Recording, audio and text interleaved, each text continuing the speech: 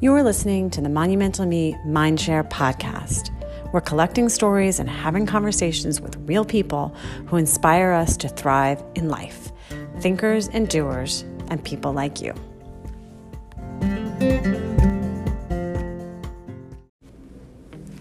This is Liana Slater of Monumental Me.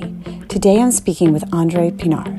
Andre is the Director of Community, Mindset, and Culture at Adidas. Andre sets the vision and strategy for premium community experiences for Adidas consumers. He is going well beyond selling athletic gear and is leading his team at Adidas to make a huge positive impact and create sustainable change for underserved Black and Latinx communities. Communities that Adidas have long benefited from and now to which they're truly giving back. Andre and I also talk about how a liberal arts degree in political science and advanced degrees in sociology have prepared him well in his successful career in marketing and advertising. Andre is a true change maker. You'll want to hear every word of this conversation we had just for you. Thanks for listening.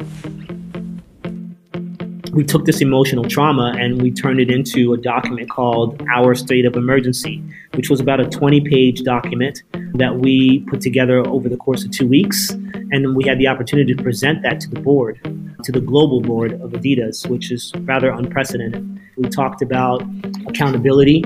So just in terms of anything having to do with discrimination or job opportunities or what have you. So we talked about accountability. We talked about people, meaning growth and development.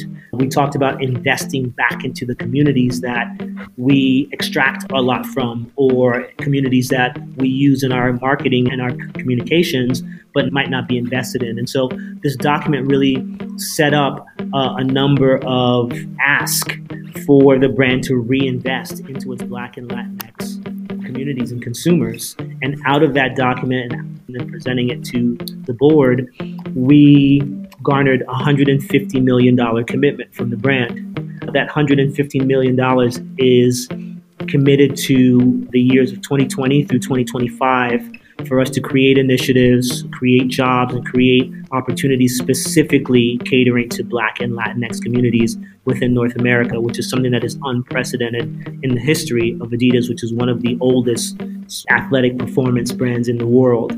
What that turns into is the creation of new jobs, the creations of initiatives that are, once again, centered on empowering and creating access and creating something that we've dubbed called the change loop, which is taking young people from being just consumers to allowing them a set of resources, tools, and education for them to move along the spectrum of being consumers to creators to actual change makers. Because we know we're living in a society right now where change makers are probably the most valuable human resources that we can get. And so how do we create a number of environments and a number of experiences that allow young people to go along that path? And so Adidas is actually in the midst of creating that and implementing that and operationalizing that as we speak.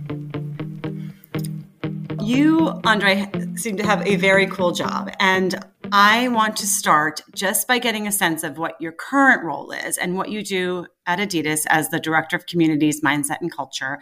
And then I will come back and ask you more about kind of how you built your career and how you got to where you are today. So if you could just start out by telling us exactly what you do. The title is a little bit of a mouthful, the Director of Community, Mindset, and Culture. I was blessed and fortunate enough to be able to create my own job title and own job description. And I think that is a very unique and blessed place to be, especially for a soon-to-be or just turned 50-year-old man of color. That title, in effect, what I do in a nutshell is I work in a marketing function, a global marketing function at Adidas, and my remit is around global consumer insights, which is the mindset and culture component of it. And then there is a remit, which is what I'm responsible for, is helping to grow communities for respective business units within the organization. And what that means in layman's terms is just being able to find ways of bringing our mission to life, which is through sport, we have the power to change lives. And within Adidas, there are multiple business units, soccer, running, basketball, you name it. And I help build communities around those different business units that connect with our consumers, our youth consumers on the ground, and enable them to meet at the intersection of sport, culture, and wellness. I'll leave it there. I love that. I mean, that all just sounds so useful in this world. And that's one thing I love about marketing and branding. I do think that it can be so useful. So just to clarify a little bit more about, and I know you said Adidas, which is the proper way to say it, but Americans, I think for the most part. Sorry? I said, we can say Adidas from here on in because we are. Because that's the American way, right? Or because my British husband says Adidas. So exactly. Okay. I'm just comfortable saying Adidas. But, and tell me I think you just kind of explained it, but tell me in a nutshell what the Adidas brand is really best known for. Just try to get that positioning in my head. Ultimately, I think globally, Adidas is synonymous with soccer, aka football, right? European soccer. I think it has a huge heritage in the sport of soccer. But I think domestically in North America, in the United States of America, the history of Adidas is very closely tied to hip hop culture. And that is because of its relationship in the 80s with Run DMC. And Run DMC, there was a marketer in Adidas who heard about these guys that put on a concert and were talking about my Adidas. And this guy was quite crafty and found his way to connecting with the artists that were in Run DMC. And they forged, I believe, one of the first lifestyle partnerships and endorsements of a hip hop group or of a musical act. I think up until that point, there hadn't been too many sportswear brands that were partnering with artists, if you will. And so they were pioneers in the sense that they saw the value that these artists had in the community that they represented and the power of hip hop culture that they were at the forefront of. And so short answer is I say hip hop culture, collaborations, artists from Beyonce to Pharrell to Jeremy Scott. I think that's what Adidas is synonymous for in North America, the collaboration that they do and the creativity that they have. And globally, I think it's tied to sport, and that sport is soccer. So my function and the role that I have, it's called Key Cities. And the role of key cities, Adidas has currently 6 key cities and we'll be expanding to more, but 6 key cities around the world: New York, LA, Paris, London, Shanghai, Tokyo. And the job of the key cities team is to really try to hyper localize the way in which we show up at retail through our activations and through our partners. And so long and short, we act as a translator and as a cultural guide, if you will, for this brand that is European, that sits in headquarters in Germany. How do you use our team to kind of, once again, hyper localize how we show up, how we sound, how we express ourselves, the way our products look, the way our stores look? That is the job of the Key Cities team, which I'm a part of. That's one piece of it. And then my other piece of my job is tied to global consumer insights, which is helping the brand, the global organization, understand our millennial, Gen Alpha, Gen Z consumers from a values, a needs, and a wants perspective. Thank you for explaining all that. So I want to go back now and just talk a little bit about how you got to where you are today. One reason I'm so interested to speak to you is we both attended a liberal arts college. We both went to Connecticut College. And I know you have a degree in sociology. I think you also have a master's, and I think you're working on your PhD in sociology too. Is that right? That's correct. So I think you're the right person to ask, what can you do with a degree in sociology? And it sounds like you're doing something so useful as well, interesting. So if you want to, that's kind of a broad question, but can you tell us a little bit about, the value of your sociology degree? You're so interested in, well, you should speak. So let's start there. What's the value of your sociology degree and how did that help to get you where you are right now? Well, interesting enough, what got me to sociology in post undergrad was, and as you said, our alma mater is Conn College, go Camels. At Connecticut College, I majored in government, aka poli-sci, and Africana studies. In the 90s, politics and Africana studies and identity were really big for me as a young man of color coming from Princeton, which was a predominantly white, beautiful, liberal town. It was not a big step for me to go to Conn College and play lacrosse there and really be immersed in kind of a New England-ish environment. But, I was always interested in politics, maybe because my parents are from the West Indies and they're from the island of Haiti. And Haiti in the 80s and 90s was very politicized and politics were always being talked about in my home. So I was interested in politics quite a bit. And I was also interested in Africana studies, which was just kind of this hyper notion of like, what does it mean to be a person of color in the world, right? Globally. And those two things allowed me to end up, after graduating in 94, to getting a fellowship from Brown University to go and teach in New York City. And then eventually from that teaching opportunity through Brown, called Teachers for Tomorrow, I think the program was called, not Teach for America, but Teach for Tomorrow. And then from there, I got into fashion advertising, wildly enough. And then from getting to your question about sociology, a friend of mine had been in a documentary about young African-American males who had gone to predominantly small private schools. So Exeter, Choate, schools of that caliber. And this friend of mine who went to Khan, as a matter of fact, had gone to, I believe he went to Northfield Mount Herman, and he was a student athlete there. So long and the short, but his roots were in Harlem. There was an ethnographer who created a documentary, and my friend was in it. And we met the ethnographer, and he was a professor at the New School for Social Research in Manhattan. And he was phenomenal. And we were like, how do you get to basically tell stories about people and create films and be an academic? And it was something that was amazing for us because he was a man of color. He was an African-American male.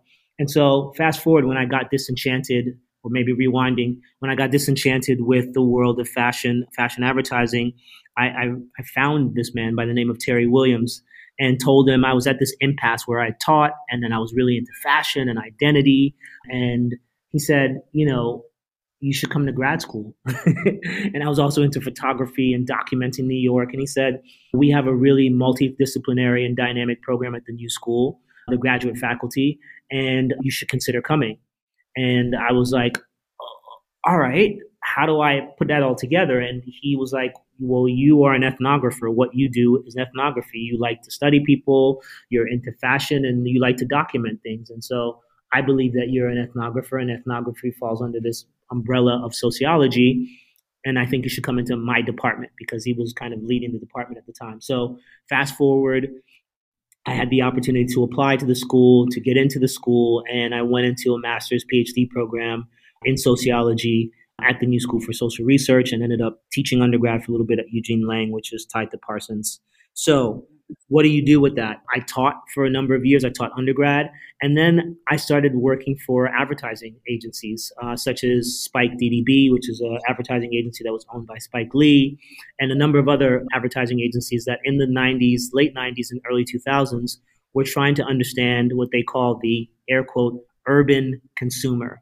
And what they meant by urban consumer was what today would be called the millennial consumer, but they were talking about mostly African American and Latinx. Today it's called Latinx, or Hispanic, or acculturated Hispanic Latinos, trying to understand their culture and how to market to them. And they needed someone who had a skill set that could speak to them in environments that were, how could I put it, that in their locals, in their communities, but then be able to go translate their wants, their needs, their values, their aspirations in corporate settings. And as you know, because we went to Conn College, I kind of was a Swiss Army knife. And so I had the ability to kind of speak to young people in the, air quote, streets and on the ground, and also be able to go into a corporate setting and translate what I heard to help these companies figure out how to market to these young people.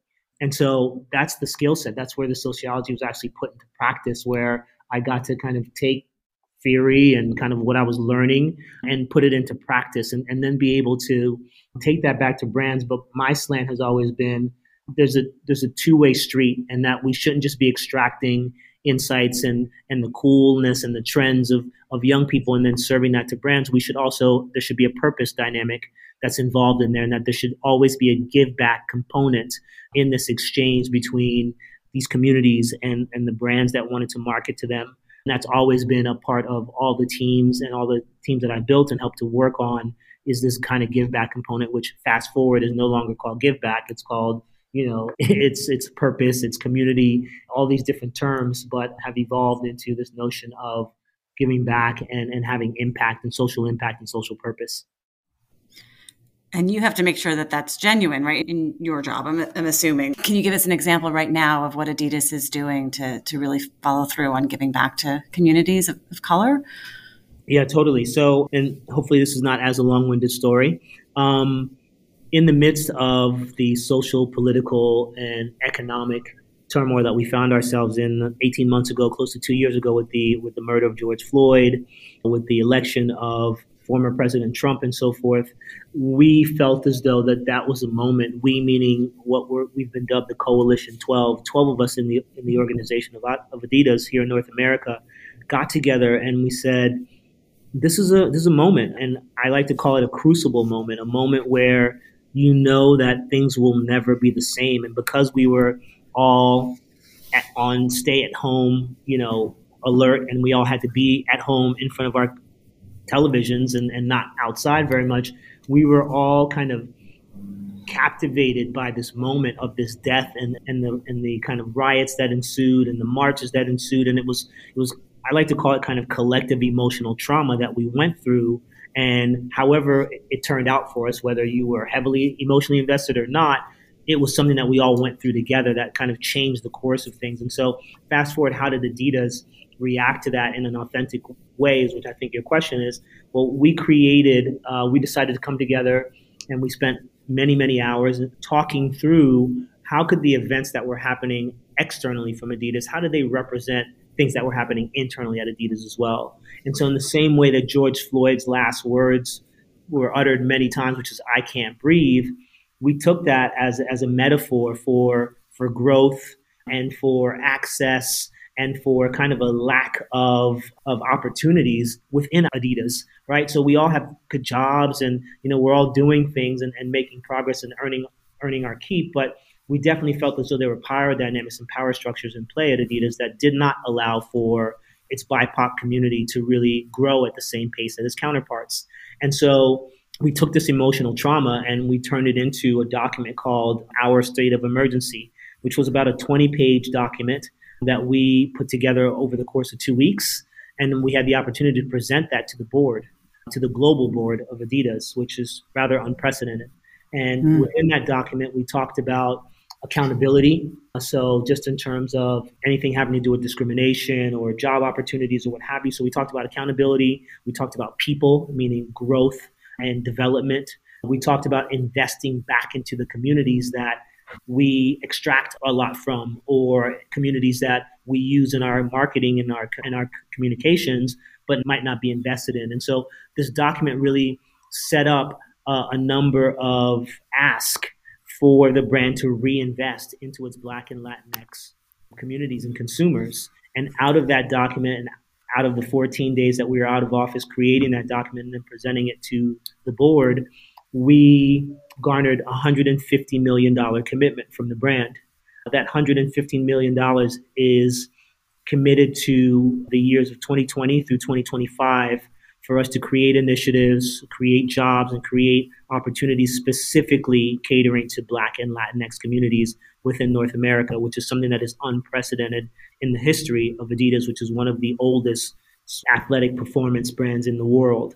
And so what that turns into is the creation of new jobs, the creations of initiatives that are, once again, centered on empowering and creating access and creating something that we've dubbed called the change loop, which is taking young people from being just consumers to allowing them a set of resources, tools, and education for them to move along the spectrum of being consumers to creators to actual change makers. Because we know we're living in a society right now where change makers are probably the most valuable human resources that we can get. And so how do we create a number of environments and a number of experiences that allow young people to go along that path? And so Adidas is actually in the midst of creating that and implementing that and operationalizing that as we speak.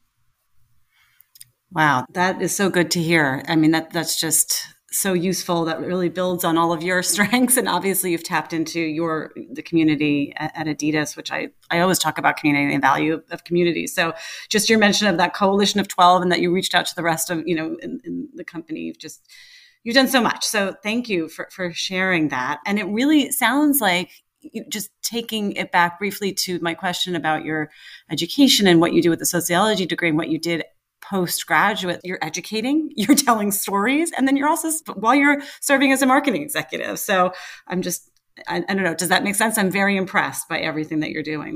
That's what I mean when I say you have a cool job. Yeah, it's a blessing. it's interesting though, because I was having this conversation with my wife about when you get to a certain age, and my wife and I just turned 50, and you feel like you're still a teenager, and you look around and you're like, we're adulting, and you look back and cumulatively, to your point, there's certain things that you're passionate about and that you've done throughout your life. And so, me being an only child, growing up in Princeton, New Jersey, I was always a bridge builder. I was always someone who different groups came to act as a middle person, or to bring people together, or to create environments, right?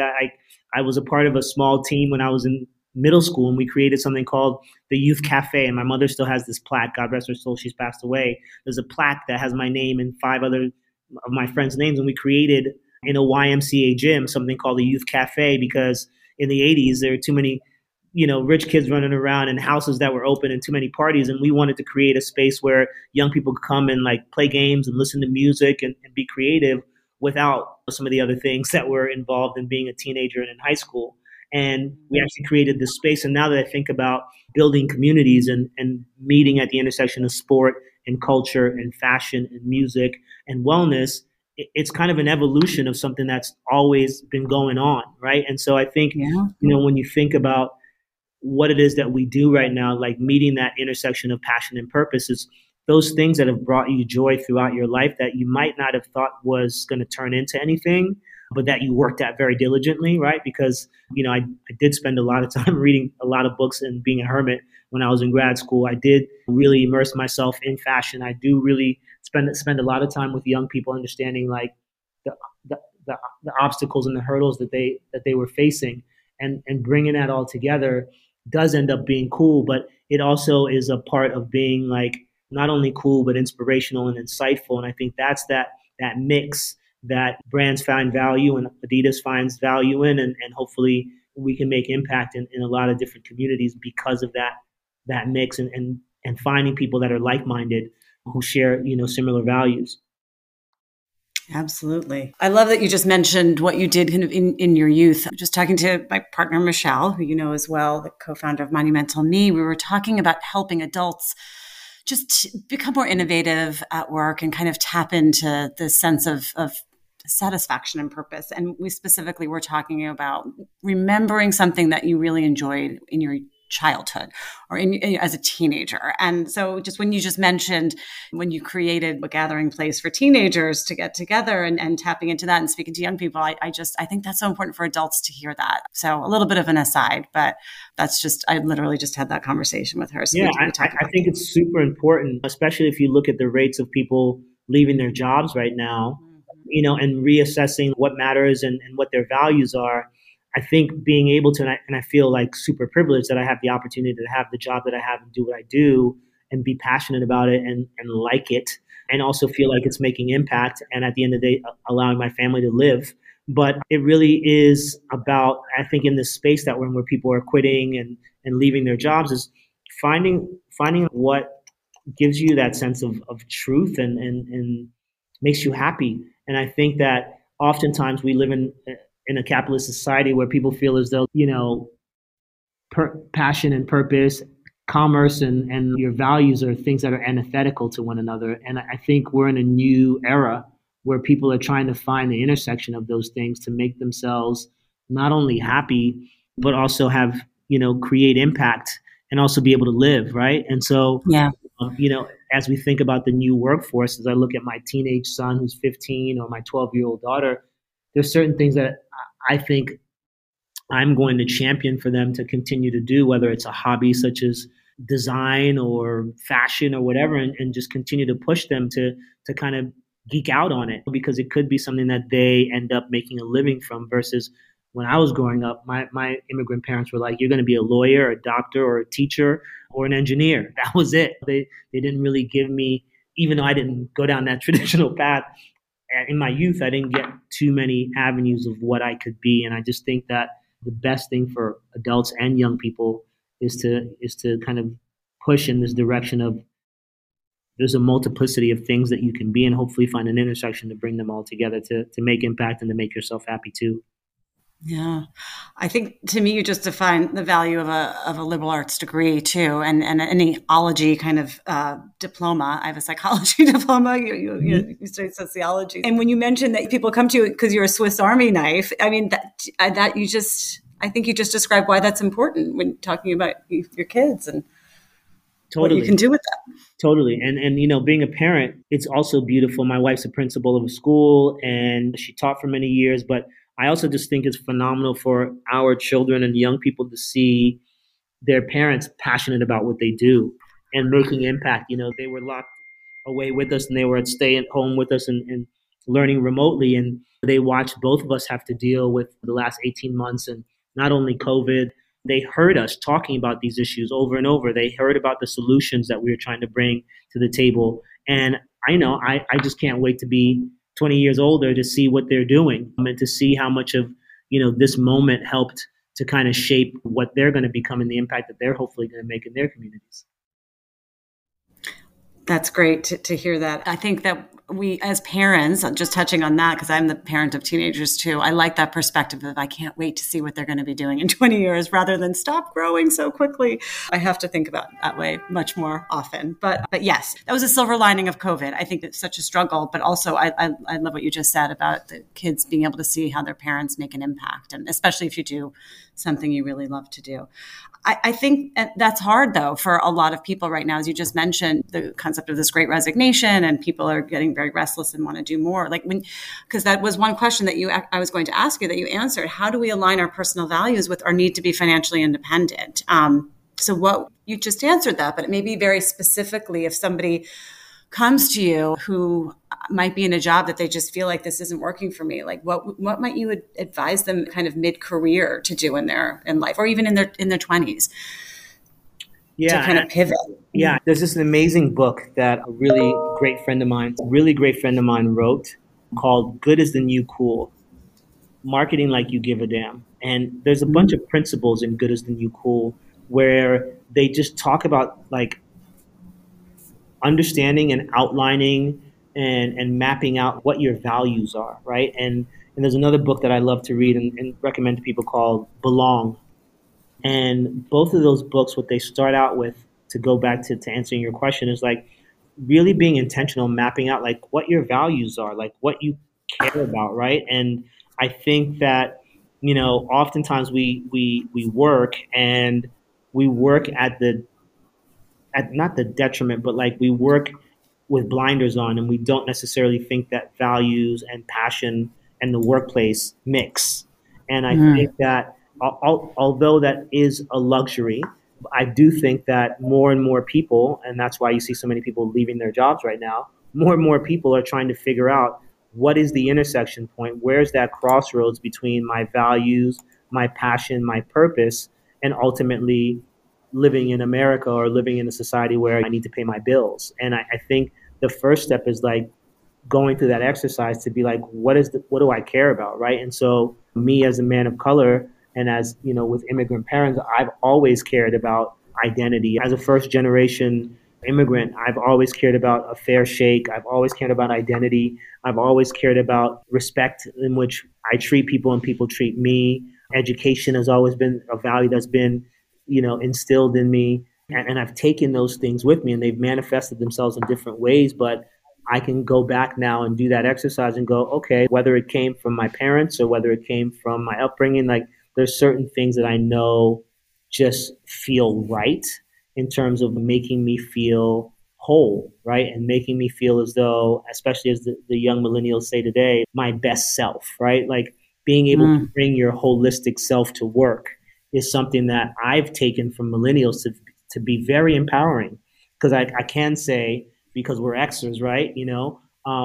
When I was growing up, I couldn't, in my first job, even when I was teaching or later on when I was in fashion, it was a corporate environment, I didn't necessarily show up as my full self. I didn't necessarily dress the way that I did. I probably got haircuts and cropped my hair a certain way to fit into what the corporate environment was, and maybe didn't share my beliefs and values as I do now. And I think all of those things play into how you want to set up this ideal space for yourself to go be I wouldn't call it an employee, but to build your career around a certain set of values, even though you might not, if you have 10 that you bullet out, at least 8 of them can be dominant in the world and in the workplace that you're in.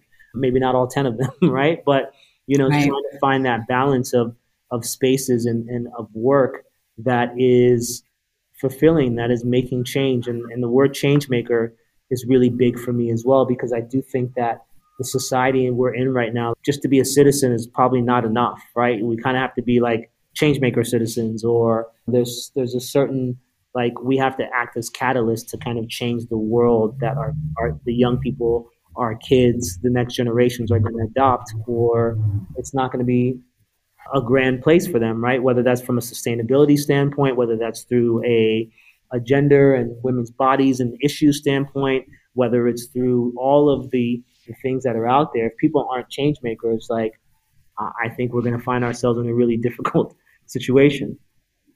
I love that advice of mapping out your values. I think we can say we'll do that, or we can think about that, or try to maybe identify one or two, but really taking the time to do that, I think, is so important, no matter what age you are. And then the idea of a change maker, so important as well, that everybody has a role to play. So Yeah. even if you feel like, well, I'm just me, I'm just this one small person, I think tying it back to like, well, figure out what your values are and live to be your best self. I guess I'm just saying, you don't have to kind of start out like, I'm going to change the world, which can be overwhelming for a lot of people, but just start with yourself. Maybe, I don't know if you agree that that's what you're saying, but that's something that I just heard, that I can just help somebody who's thinking, how do I make that first step? No, I think you're spot on with that. And I'll toss out one more book that I started reading in the midst of all the DE&I stuff that was going on at Adidas. Is this book, How to Be an Anti-Racist. And that book, to your point about each individual having responsibility and taking small steps within themselves, that's like a huge premise of this notion of how to become an anti-racist. So I was kind of like, what the hell is he talking about? But as you start to unpackage the book, and it's a quick and easy read, you start to see, to your point, that everyone has the ability to make change and to impact change. And it starts with yourself, right? It's not like you're going to go tackle some huge amorphous like ism that's out there that needs to be dismantled. It's the small steps. And somebody else was just saying to me, let's have this 1% ideology that you can get better by 1% every day, then cumulatively imagine the change that you can make in yourself, and then that will ripple and make impact on others. But it does start with yourself, and it's little steps. It doesn't have to be grand steps. And so anyone looking to make change or be a change maker, 1% cumulatively will make a huge ripple and a huge impact. Exactly. You don't, already have to be at that director level of a major brand. So just anybody should feel they have the ability to make an impact.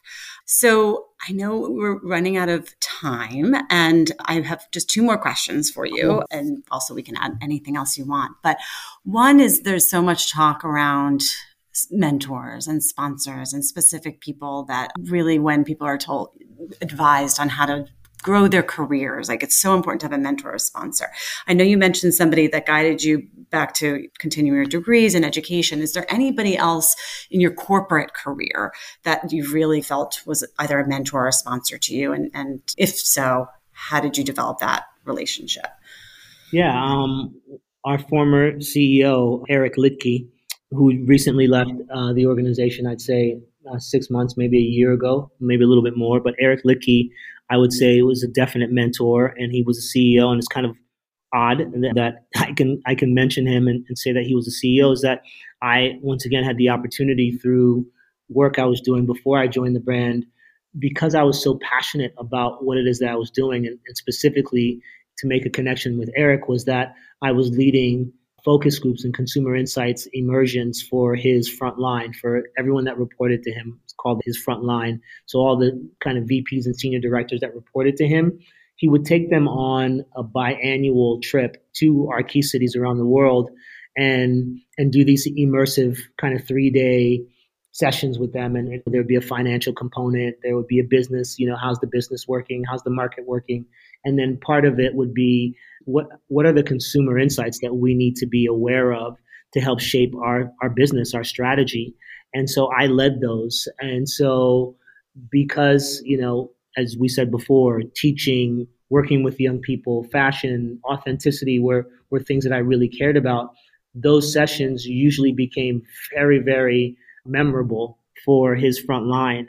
And year after year, one year, the first year he would say, and he was very wry, like a CEO is, and he would say, you got lucky on that one. Like, you did a good, basically that was his way of saying you did a good job.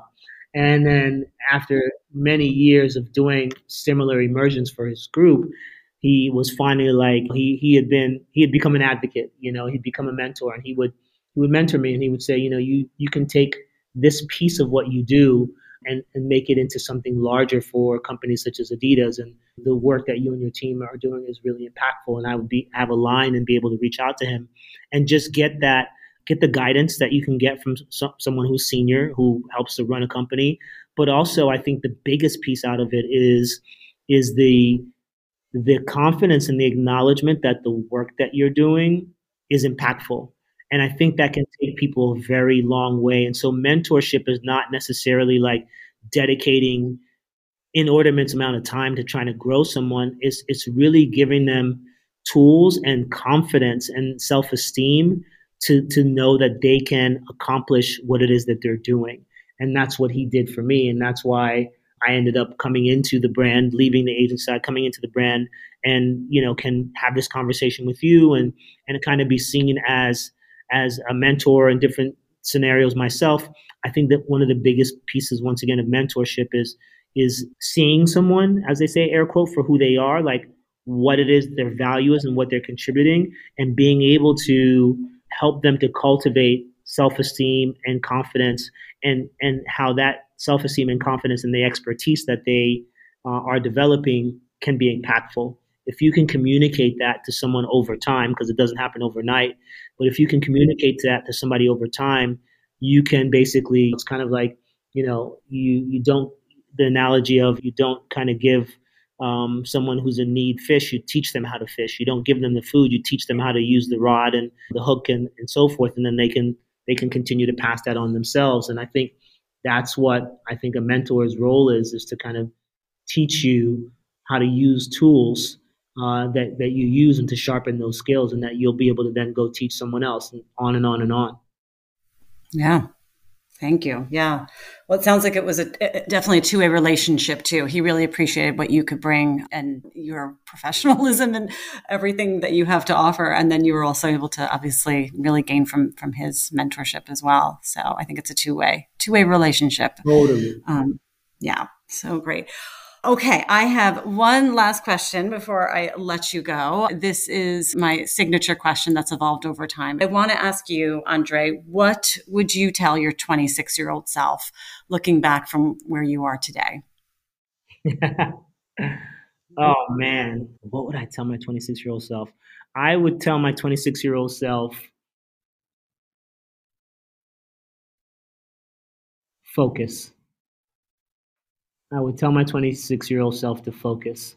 And I say that because at 26, and I think naturally so, you're doing a lot of different things. And I think telling my 26-year-old self to focus and maybe be more mindful. Mindfulness is something that I think is huge. The practice of mindfulness and kind of being not hyper aware, but being very aware and intentional about things would have helped me to hone in on things a little bit earlier.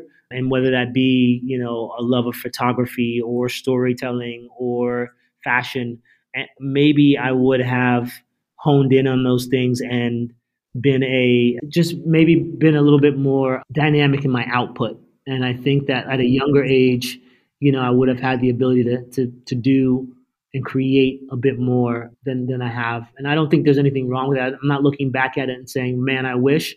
I just think that 26-year-old self, the advice I would have given is just to focus and be a little bit more mindful. Not necessarily to focus on one thing, but to be aware of the things that you're pouring yourself into and how you can turn those things into something that has value and that has staying power. I love it. We have not had that answer yet. I think that's so important. All right. Well, Andre, thank you so much for your time. It was such a pleasure talking to you. Thank you so much. This was great. I sincerely appreciate the opportunity and hope that there's a couple of nuggets in there that people can take away with them. Absolutely. Absolutely. Many nuggets and useful specific advice. And I'm also going to put your book recommendations in the podcast notes. So thank you for that as well.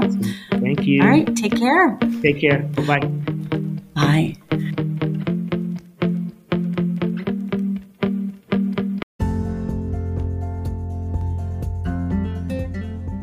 For more information or to join our community, visit our website at monumentalme.com or follow us on Instagram at monumentalme.we. And if you have any suggestions for interviews, we'd love to hear from you. Email us at info@monumentalme.com.